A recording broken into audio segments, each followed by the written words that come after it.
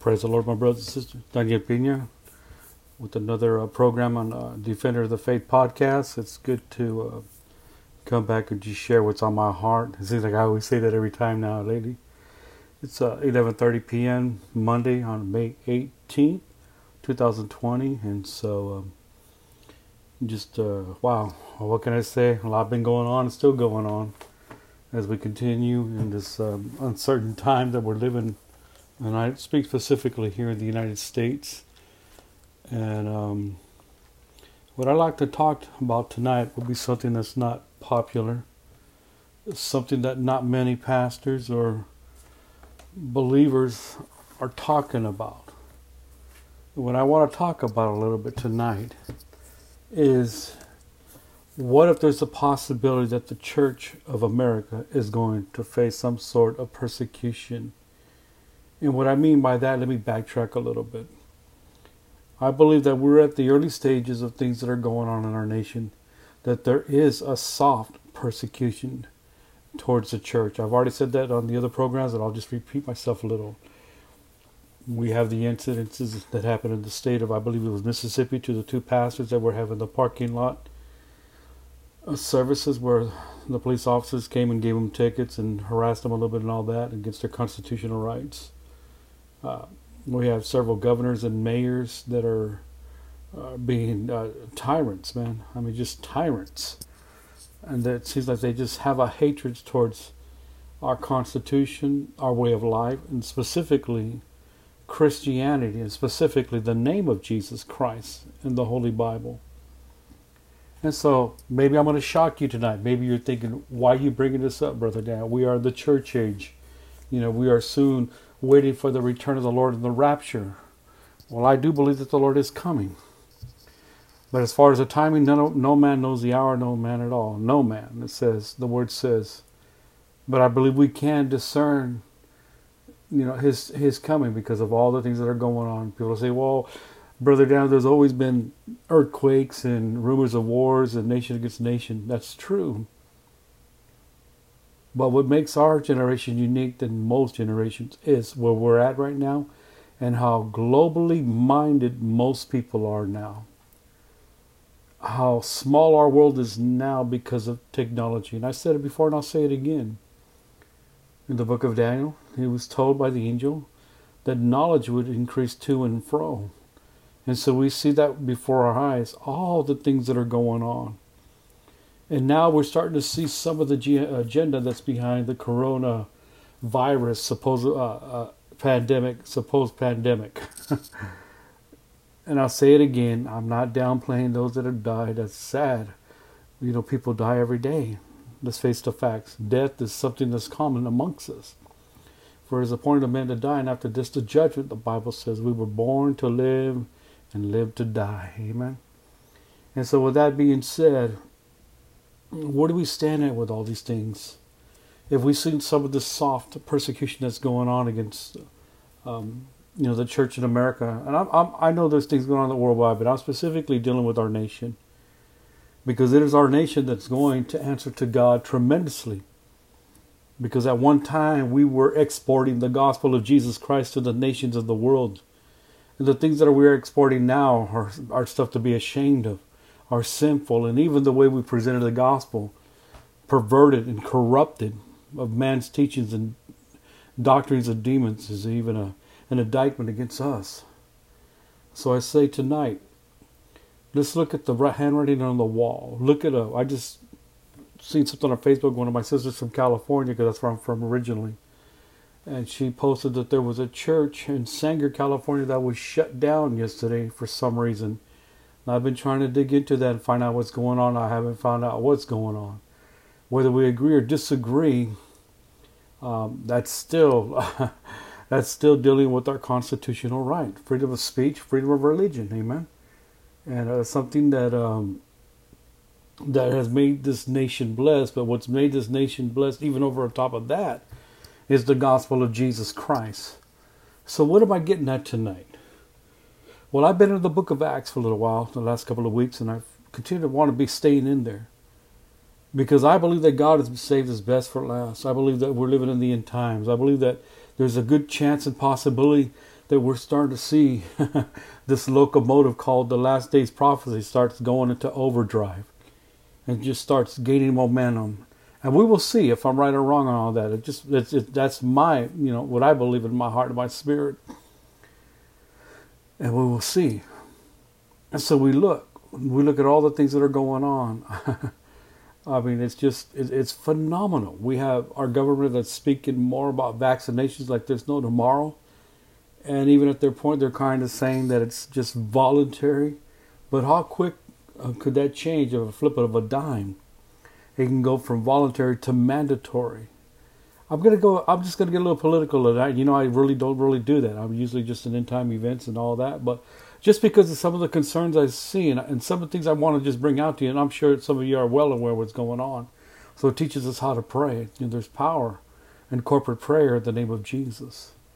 And so we see even our leader, even the president, has spoken about the contract that the Department of Defense has made with, I forgot which company it was, to make the vaccine shots where you're going to put the vaccine in, the needles themselves. And I've even heard stories of possibly it being RFID tracked. So here we go with the chip, And so they're supposed to make millions and millions of these by supposedly the end of this year. And also the president has also went ahead and said that he's getting the military involved to make sure that he can distribute all these vaccines as quickly as he can to as many as the American people that he can. And he even made the comment that he knows, that some will refuse it. So my concern is what happens to the people that do refuse these vaccines, I mean, are they just going to say that's okay? Or is there going to be repercussions? Or is there going to be a penalty? Or there's going to be something bad happen? I'm being point blank with you tonight, because that's the world that we're living in right now. I say time and time again that the enemy knows that his time is getting shorter, and so he's going to push hard.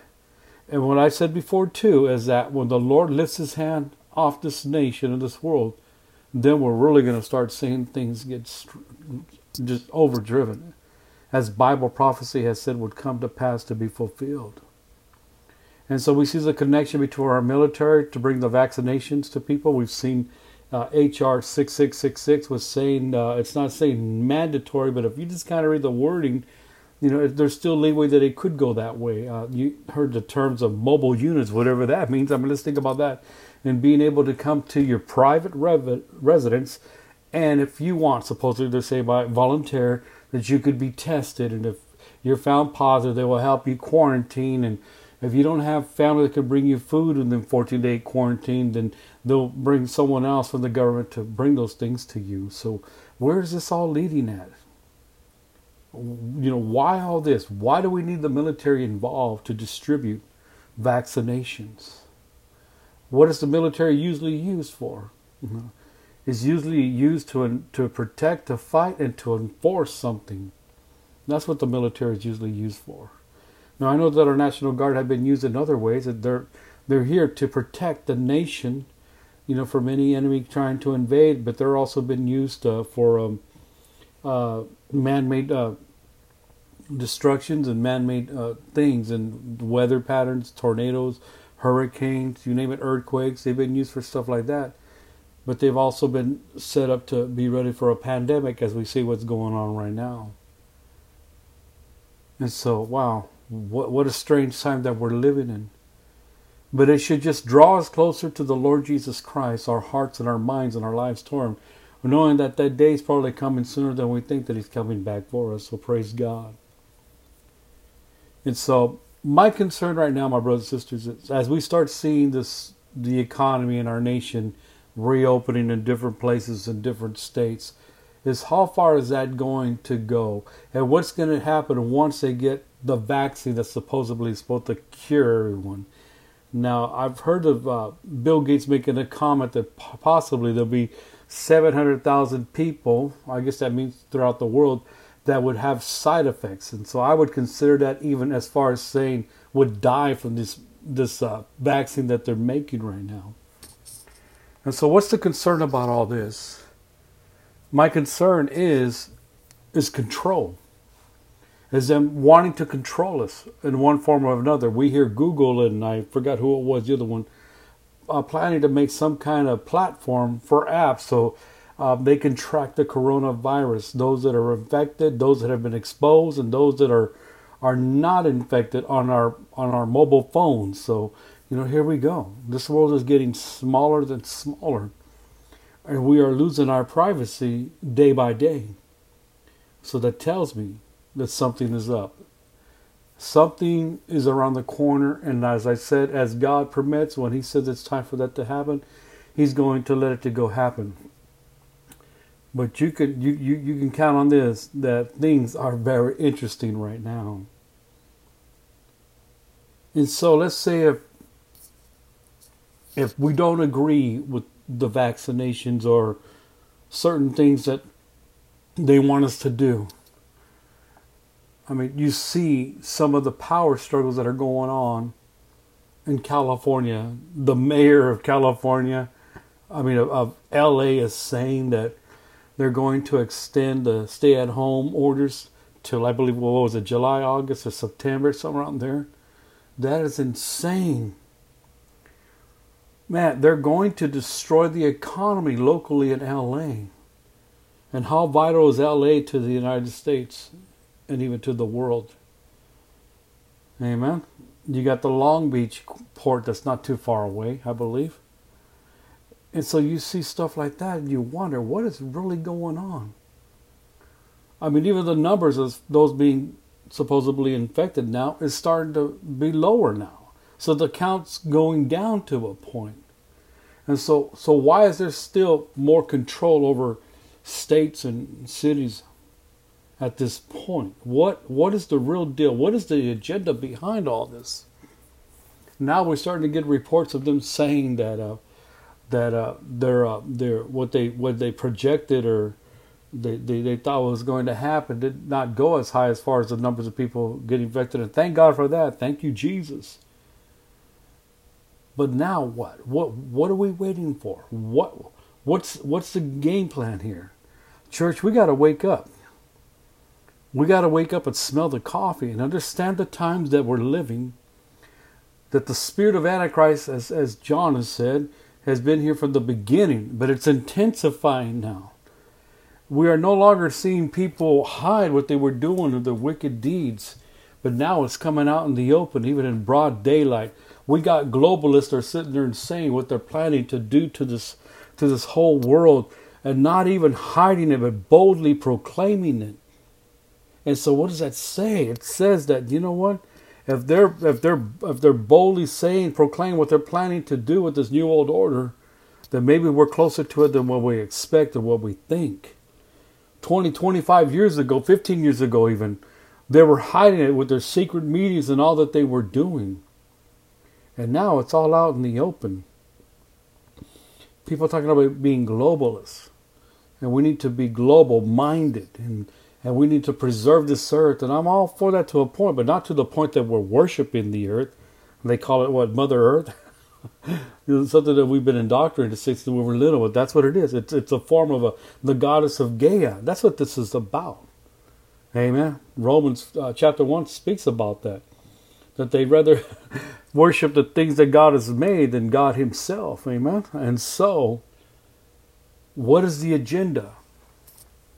Let's get to the heart of it. It's not only to crash the economy in the great United States of America, because they have to do that. In order for the New World Order to go forward, they have to knock out the Western nations to get everyone to think globally minded. And so not just the economy, but they must come against the Church of Jesus Christ. Now look, we're under the church age, but let's be frank about things. Our brothers in China feel like it's the tribulation for them right now. Look what they're going through. Much hardship. They are dying for the name of Jesus. Families are being separated and Christian men and women are being sent to these kind of like camps that they have in China. And we know that China is a communistic country. We know they're not going to tell us all the truth.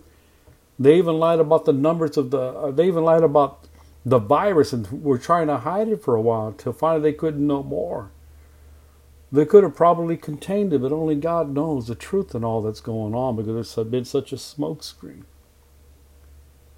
But what if the agenda really is to break the Church of Jesus Christ, which they're still not going to be able to do? They're not going to be able to do that. They can weaken, they can come against it and persecute it. But what if it's all about slowing us down for presenting the gospel? I'm speaking to you from my heart tonight. I'm speaking things that are hard, but I'm also speaking in reality. We can't stick in our head in the sand and think that everything's going to be okay. And I pray to the good Lord of heaven that things do go back to some kind of normality. But will it really ever will? Will we ever go back to something that's normal? Or are we headed into a future that's going to bring about the biblical prophecies that the Bible has said and has spoken and will be fulfilled when the Lord permits? So what do we say? And what do we do? I'm going to say some things right now that's going to probably get some of my brothers and sisters upset. But we got so many people that are rapture-minded that they think that nothing can happen to the American church. We think that we're just going to skip over this, and I pray to the Lord that we do. I pray that the Lord comes soon for us. I'm tired of this world. I'm tired of this system. I know that we want to be with the Lord. But I believe there's still a work to do and a harvest to bring in. But don't think that we could not face some kind of sort of persecution. Look what's happened the last couple of months. The threats and what they've done. They sent pastors to jail. Whether we agree or disagree with them pastors, that's not the point. The point I'm making is they've done it. They crossed over that line. That's the point that I'm making. Just saying, wake up, church. Wake up. Wake up. Who's speaking that in our nation right now? Who of us of the Church of America is sitting up and saying, maybe it's time for us to really start getting into the trenches, because who knows what kind of a spiritual warfare that is coming? We think that the enemy is just going to let you go out there and pick the harvest and get souls in without a fight?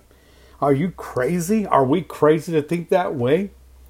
Did not Paul say to put on the whole armor of God? And after having done all to stand, do we understand that we're in a warfare? Do we not understand that we are in the Lord's army? Do we not understand that we must be to a point like the military? We must learn how to fight this battle. Do we understand what it is to how to pray with authority, and how to stand in the light, how to stand in truth, how to stand in the love of God in our hearts? To a lost and dying world, do we understand who we're fighting with and who's coming against us? Do we understand how organized the enemy is? I'm not here to glorify him. I'm here to warn you what he's up to. He comes to steal, to kill, and to destroy. And at this moment, somebody somewhere is dying, and they're going to a Christless eternity. They're going to that spot that's reserved in hell until the judgment day, and then transported into the lake of fire, into eternity. Think what I'm telling you. Think what I'm telling you. I'm not telling you to stop living your lives. I'm not telling you to stop working. I'm not telling you to stop loving your family or living life. But I'm telling you, remember what time we're in right now. Redeeming the times, for the days are evil. Remember where we're at, and knowing how to pray and how to lead our family. Maybe the Lord just got you as a ministry over your family, to do it with all your heart and your mind. You disciple them. You teach them the word. You pray with them. You pray with them. You plead the blood over them, because we're living in the last days. And the exciting part about all this is that Jesus is coming, maybe sooner than later. And that's what we're hoping for. That is the blessed hope, that he's coming for us. But until then, we must tarry, as he told them in the book of Acts. Tarry until you be endued with power. Have you been endued with power? Are you walking in the Spirit? Amen. Are you empowered with the Spirit? Are you walking in that, in the love of Christ, that you could reach out to people and proclaim the gospel of Jesus Christ? Amen. Thank you, Jesus. Hallelujah. Thank you, Lord. In the book of Acts, in the 3rd chapter, we have an incident here where Peter and John are going to the temple to pray, and there was a lame man sitting right there before the temple outside of it, at the beautiful gate. And they looked at that man, and they said, silver and gold have none, but in the name of Jesus Christ of Nazareth, rise up and walk. And everybody knew in that community, in the city of Jerusalem, that this man was lame since he was young. And now he was able to walk. So this stirred up many people in the temple to see this miracle. And praise God, Peter and John give the Lord credit for that miracle, the power thereof of Jesus and what he did at Calvary. And because of that, they were brought in and questioned by the Sadducees. Amen. Amen. The rulers and elders and scribes. And they threatened them and commanded them not to preach in this name no more. But in Acts chapter 4 verse 19, I'm going to read the scripture, verse 19. It says, but Peter and John answered and said unto them, whether it be right in the sight of God to hearken unto you more than unto God, you judge. He's saying, you judge. Hallelujah. They said, you know what? We're going to listen to God. That's what they were telling them. So what am I trying to show you here? This was the beginning of a soft persecution against the church of Jesus Christ in the book of Acts. The next incident, amen, they were brought again before them. Amen. God was moving strongly, and they brought them again. They brought the apostles before the same group. Hallelujah. Hallelujah. The second time around, and the funny story about this is that they locked them up. But the angel of the Lord came to them and opened the gate of the prison and told them to go speak these words of life. So when they came to look for them, they were not there. So they went looking for them, and they found out they were preaching again in the name of Jesus. So they brought them. Hallelujah. And threatened them again, told them, we not certainly tell you not to preach in this name. And so Acts chapter 5 verse 29, then it says, then Peter and the other apostles answered, said, we ought to obey God rather than men. So praise the Lord. Hallelujah. Hallelujah. Hallelujah. So they beat them. And in verse 41, it says, and they, the apostles, departed from the presence of the council, rejoicing that they were counted worthy to suffer shame for his name. And daily in the temple and in every house they ceased not to teach and preach Jesus Christ.